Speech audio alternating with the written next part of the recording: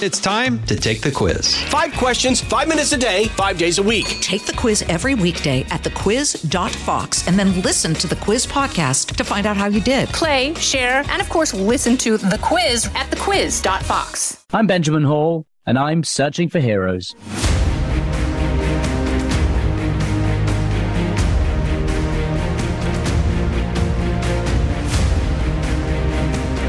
Today's guest is someone who has saved countless lives and has done so using her own experiences. She herself was at the bottom once from a broken community and a broken family, but now she works to make communities stronger. Susan Burton is the founder of A New Way of Life. It's a charity that helps women who are in and out of jail and addicted, but who are looking for a path out. It is a voyage, though, that she herself knows very well, as up to the age of 46, she herself was living that life. Years earlier, Burton's 5-year-old son had been killed. Wild with grief in an impoverished community, she took drugs, became addicted, she got arrested for a non-violent crime, and then went to prison.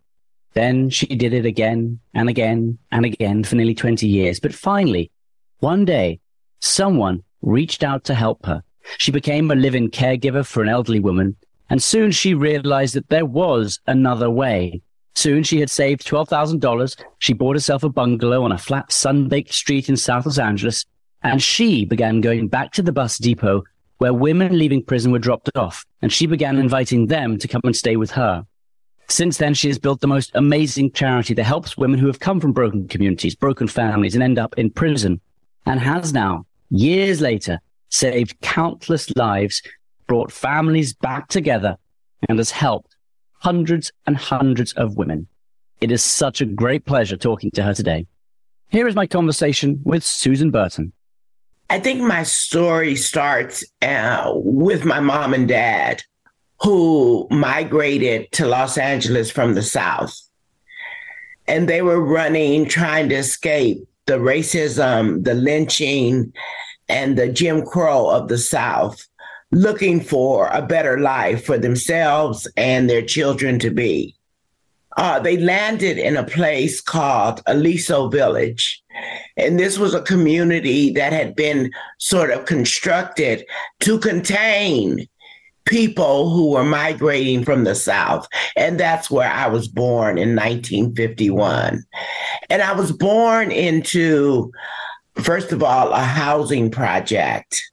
I was born into violence. I was born into bad treatment of children. I experienced all types of harm as a little girl. Was that at the hands of your family members or from other people? It was at the hands of my community, and some of it was within my family. So I had 5 brothers, and I was the only daughter in the household. And my father, I was, of course, being the only girl, I was daddy's little girl. Daddy was a whooper, a beater, and he used to whoop the boys, but he never whooped me. So therefore, the boys whooped me. And treated me, treated me really bad. So as a little girl, I had to learn to protect myself, but I didn't know how to protect myself against all of the other types of abuses that happened. When I was a little girl, 5, 6, 7, instead of playing with my dolls and dressing my dolls, I was literally trying to figure out how to keep my dress on, how to protect myself from neighborhood abusers. Like, my brothers would physically harm me, but they didn't sexually harm me. Like, maybe if they had to babysit me while my mother went out to work, I can remember them making me stay in closets. If we come back to community and the idea that community should be there to protect you, why didn't the community look out for each other? Why was it so broken? So our community came from hostility. Our community came from harsh and bad treatments. And that's what they knew. Our community came from the women of the community being harmed and molested by their captors from the slave trade. And that type of thinking and behavior was passed on to them. I'm still trying to disrupt the thinking and the legacy of slavery and racism. And I wonder whether what you think would help do that. Is it education? Is it about the government not giving enough, not helping communities enough? Like, what is it that is needed to shift that thought process, to shift how those communities think? I think just my way of doing it is a demonstration of kindness, a demonstration of love and patience, extending to whoever. Mostly it's the women that I work with that are coming out of prisons, extending them the patience and kindness and support, recognizing the abilities that they have to build a new and different type of future. Yeah, and this is something that you have gone through yourself. This is your journey because you were at the bottom. You ended up in prison. And I wonder if you tell us a bit about that and then go on to saying, despite everything that happened to you, there was something inside that always wanted you to change it, always wanted you to help others. And I'm fascinated as to know where that came from. Yes. So I struggled all my life through hardships, through harm, through poverty, through lack of social services. And my son, his name was KK.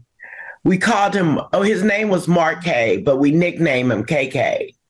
He was 5 years old and he was killed. He was accidentally ran over by an LAPD detective. After his death, I was devastated. It was like I had endured so much harm. And to lose him that day, it just crushed me. And I went spinning into alcoholism. I tried to drink and drown the grief. And it escalated to drug use. And for the drug use, I was incarcerated. I know that there could have been and there should have been something to help me cope with the loss besides alcohol and drugs. It was during the whole drug and crack cocaine conspiracy that came upon poor communities all over this country. And for the drug use, I was incarcerated. All the time, I knew inside of me that there had to be something different. My life was not created for me to wallow in the depths of despair. So I hung on and I went through multiple prison experiences. And then someone did help me. I found help in an affluent community in Santa Monica. And that help allowed me to see a different type of world and a different type of living. And I've read a lot that, and one of the things you focus on now in A New Way of Life, which is your amazing nonprofit, is it's a vicious cycle. And so many people, once they end up in prison, incarcerated, it's very difficult when they come out. They don't get any support. And that's what you are trying to do now. You said that someone helped you. And there was that one moment where someone helped you and helped you break that cycle because it stopped you going in and out of prison. Explain that. So Santa Monica is like 6 miles down the freeway from South LA. And in that community, there was all sorts of help. There was love. there was patience, there was tolerance, there was kindness, there was belief, there was resources. So it wasn't just one somebody. It was just this community and this energy that was so different from anything I'd ever experienced. And it's just a few miles down the highway. I couldn't believe it. But I got therapy there. I got dental services. I got mental health services. I got job services. But the most effective thing I got was the love, the patience, and the tolerance, the kindness from other people, where I wasn't a bother. I was this person that people saw. It was like I had this value in this community that I'd never had before. You're listening to Searching for Heroes with Benjamin Hall. We'll be right back. This is Jimmy Fallon, inviting you to join me for Fox Across America, where we'll discuss every single one of the Democrats' dumb ideas. Just kidding. It's only a 3-hour show. Listen live at noon Eastern or get the podcast at foxacrossamerica.com. You talk about getting the love, the tolerance, the community, but I suppose there are also very practical things. What about, you can have love, but what if you can't get a job? What if you can't get a place to live? Yes. So I guess it's two parts to it. One is the community. The other is the very practicality of it and what you do. So there was a place that I lived that was safe, that no one in there was trying to harm me. Everywhere I had been prior to that, there seemed like there was harm in the environment. There was 12 steps that I was introduced to, Alcoholics Anonymous. I'm 26 years sober now. There was therapy, these practical things. The therapy allowed me to walk through my life and understand that I wasn't a bad person. I was a harm person, and I had never been given the opportunity to explore. I had never been given the safety long enough for me to explore, what was inside of me, what I could produce, what value I had to put into the world. But what's amazing is that you were shown that, you were given that, but rather than going off and living a new life, the first thing you did was you went back. You used that to go and help other people. And that's what's so amazing. And I think many people get out of that system, but not many go back to help the way you did. So what made you different? What gave you that motivation? So I found in Santa Monica a solution. I found what was needed in South LA, that was where I was from. And it was a desert for resources. And I thought, if other women like me had a safe place to go and a way and a community to rebuild their lives, then they wouldn't go back to prison either. I thought about all of the hardship, all of the cycle of incarceration I had been trapped in, and how what I got in this community helped me to solve and resolve some of the issues of the past and step into the future. And if I could do that for other women, then maybe the world would just be a little better. So I worked and I got a little house, and I went down to the bus station where I had gotten off that bus so many times before with nowhere to go and no one to greet me. And I would greet the women coming off the bus and let them know I had a house and they could come live there. They didn't have to return to the streets. And you saved every penny for years, first of all, to be able to afford that house. I saved the money. I worked as a caregiver. I just wanted to be of help in the world. I worked with seniors and I saved the money and I got that little house. So tell us, what have you built since then? Because a new way of life has grown dramatically and you are saving countless people now. Yes. So what's so amazing is that we have created a model, a reentry model for women. And A New Way of Life personally has helped over 1,600 women come home. We reunited over 400 women with their children. Because I think about, I can't take back the years of pain and suffering that I experienced, but I can help another woman not experience those years of pain and suffering. I can't bring KK back, but I've had the experience of reuniting 400 children with their mothers. And those children, I'm here now making Christmas for them. My house I have like 40 bags, really big bags strolled across my living room, lined up with papers on them for each person and each child that I'm putting gifts into the bags, making Christmas. So I can't bring back KK, but I can enjoy Christmas with other children. And I think it's the love of my child that drives me, because KK's gone, but the love for KK still stays with me. Yeah. And it's just expanded and expanded. So to your question, we've created a successful, nationally recognized reentry model for women.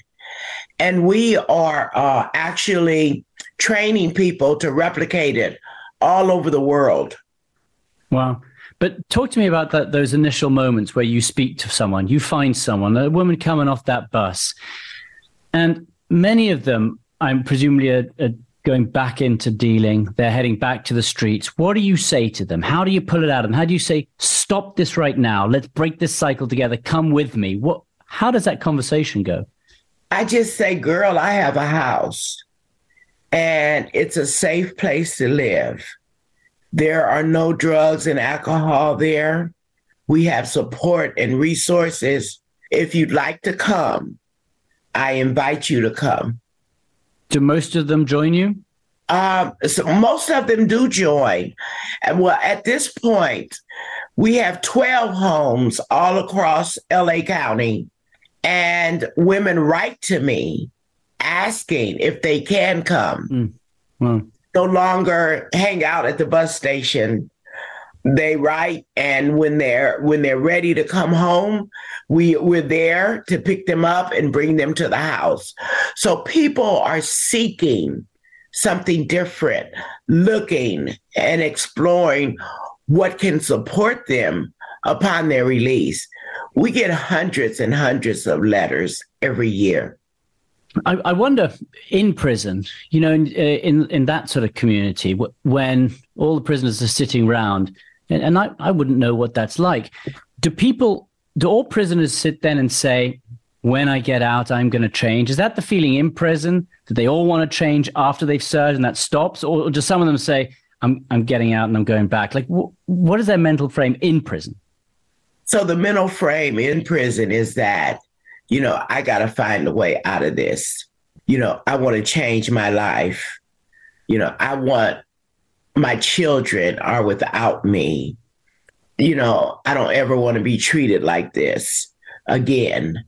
So everybody is thinking about and wanting to do something different, but it takes work.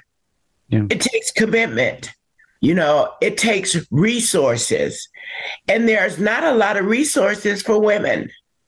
Yeah, I wonder if, prison perhaps does serve, it's the lowest point, and that sort of serves the purpose of it. But what isn't there is what comes afterwards. So prison is what happens when you have committed crimes, but then there's nothing afterwards to pick you up and move you on.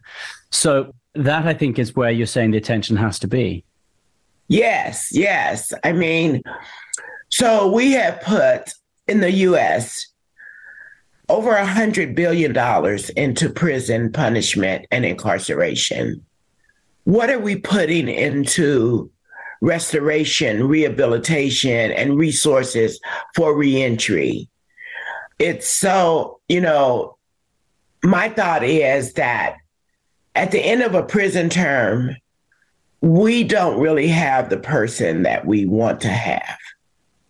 You know, we want someone employed. We want someone in higher education. We want someone rehabilitated. We want someone ready to rejoin the community.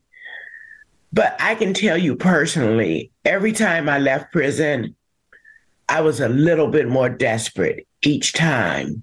Desperate for resources, desperate to know who I really was, desperate for safety. And it wasn't until I reached Santa Monica that I found a place to heal, a place to come to know myself, my potential, a place that I could begin to dream about what my life could be. So I want a new way of life to be that place for other people, for other women, other folks that just don't know how great and how wonderful they can be. We'll be back in a moment with Searching for Heroes. If you could go back, I suppose, and talk to your younger self, what would you say? How is there a way that you could avoid the prison and the drugs and the alcohol? Like, what is the message you would send to all the young women out there when they are young to try and stop that and prevent that? Yeah. If I could go back to my younger self, I would tell my younger self to tell somebody what they're doing to you. I would tell my younger self that to get help with what was happening to you. Where would people go? Like right now, where would someone in that position go?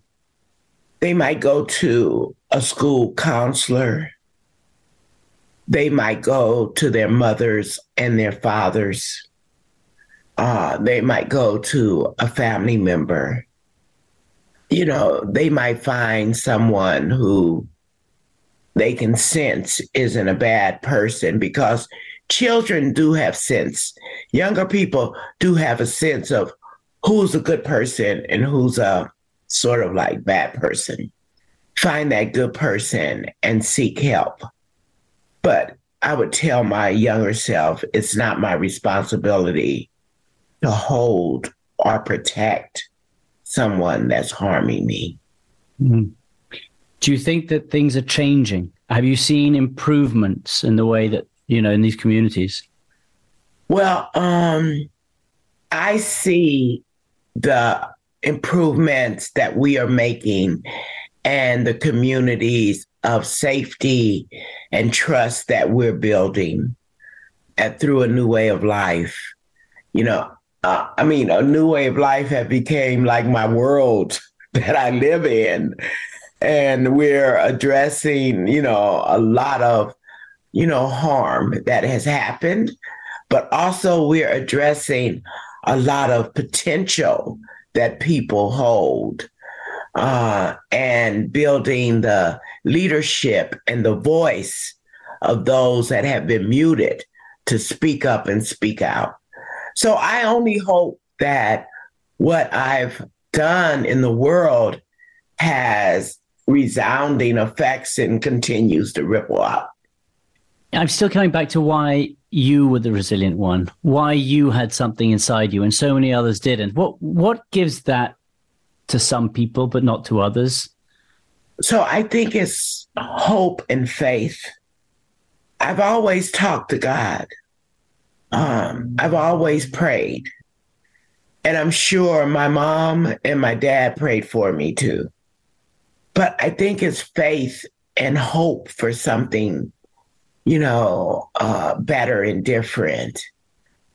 And the will to just keep going. I'm sure you experienced a will to just keep going. What kept you going? Everyone around you, well, you said that the folks died. You were there and they died. What kept you going? You know, I think that there is a level of strength inside everyone that you don't realize is there till you are right up against the wall.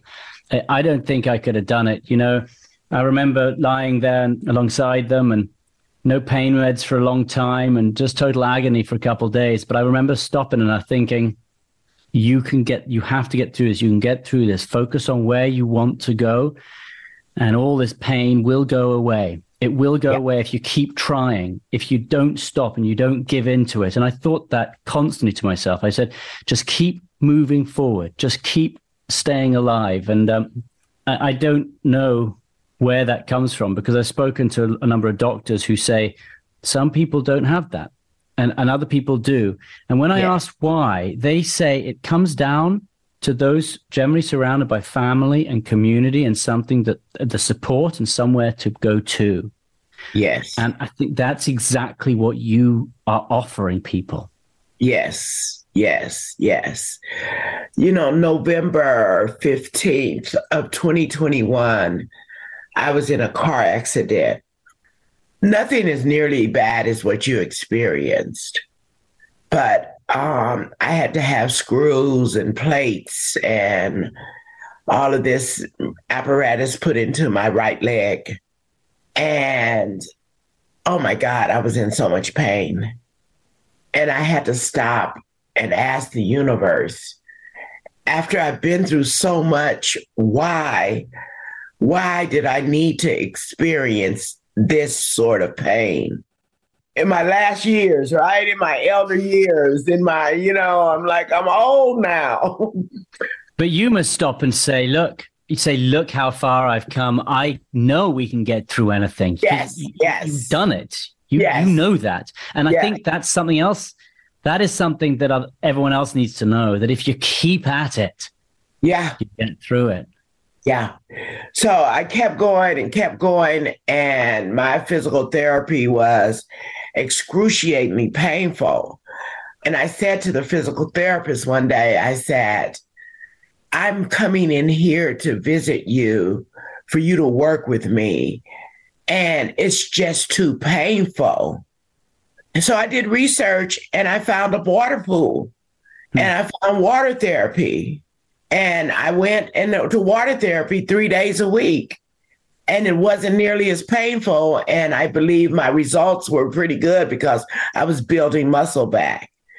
But this was after 6 months of being on my back, not being able to bear weight on the leg. So I'm walking again. I didn't know if I was going to walk again. But I still have pain, but it's not nearly as bad. But that's that moment. I know, by the way, exactly about the water therapy, because that's exactly what I had to do as well. It saved you. But it was that moment that you found where you said, I can find a way out. I'm going to look for a way to do it. That is what I think is amazing resilience. It's not, this is too hard, I can't go on. It is, let us find a way around it. And that's what I think you have. Yes. Let's find a solution. Let's not wallow in the problem. Let's find a solution, resources, a way up and out of whatever situation that's not the best situation for you at that time. How many people that you help have that? Like, do you find that is common, or do you find that most people don't have that drive? I thought everybody had what I had, but everybody doesn't. So you help them to understand how to find what they need to get to the next place. And, you're doing that with this podcast. Yeah, it's teamwork. It is all teamwork, and everyone brings something different. And if we all find out what everyone is bringing, then together we are stronger as a community. Exactly. I agree exactly that everybody has a different sauce for the soup, or a different vegetable for the soup. Some have meat, some have potatoes, some have celery, some have carrots. But all of it blend together makes a really good pot of soup. Amen. Amen. And the other thing is that I have to honor and respect that what that person is bringing is important to the recipe of life. Yeah, absolutely. What is the one message then that you would send out to all those people to find it? How would you sell it to them? How would you motivate them? I would say that they're important. Everyone is important. Everyone has a mission to count themselves in, not out. Yes. Yeah. Susan, it's such a pleasure speaking to you. Really, I'm so grateful you could join us today. And, before we go, how can people help? People listening, what can they do to help? Yes. So we have a website, anewwayoflife.org. We'd love for you to go to the website and look at ways. We have volunteer opportunities. People can support with donations. We have requests from residents that are up on our website. But most of all, we can just be kind and patient to one another as we walk through our daily life.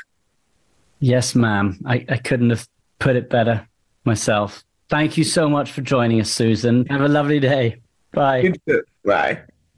I absolutely enjoyed speaking to Susan right there. And I think that there's one thing that really stands out for me, and that is at the age at which she decided she wanted to change, that she found that resilience, that she was able to switch her life around. She was 47 at the time at which she left prison. She said, I want something different.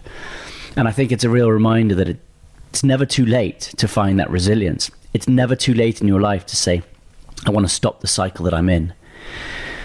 Now, she would also say that she had wanted to stop the cycle earlier, but she perhaps didn't have the ability around her, the community around her.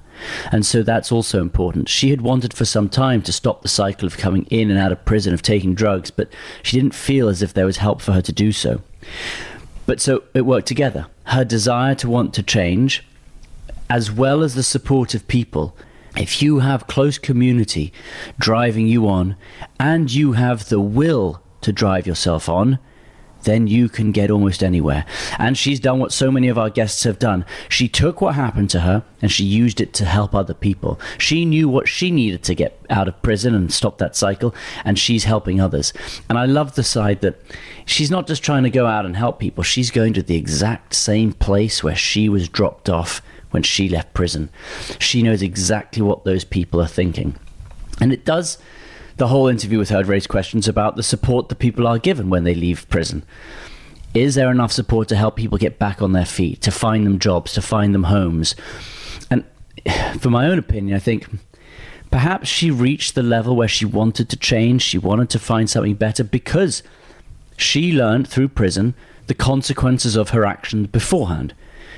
And she knew that she couldn't keep offending like this. So perhaps prison itself may have served a purpose. It showed her the worst. But then what you do need some help afterwards to lead people onto a better life. They've served their punishment for the crimes they've committed, but they then need help moving forward. And again, another element in this, which we hear in so many other interviews, a family. She talked openly about how hard it was with her family when she was young. Very difficult community she grew up in, impoverished. And the family weren't really there to help her. And again, we hear time and time again that if you are surrounded by family, you reach out to your family, that helps you get through almost anything. And so that's something that I think personally, you've got to keep doing those. You've got to keep reaching out to your own children, keep moving them forward. So a fascinating interview for me, and I hope it inspired all of you as well. But more than anything, it is a reminder that it is never too late to change, to find resilience. And if you're feeling something right now and you think it's so difficult, don't be afraid. You can switch it around. You can go on. You can make your life and the world a better place. And you can do so with people and communities around you. And if you are in a good place, go and help people who aren't. I always keep saying that as well. Thanks for listening to Searching for Heroes. Listen ad-free with a Fox News Podcasts Plus subscription on Apple Podcasts. And Amazon Prime members can listen to this show ad-free on the Amazon Music app.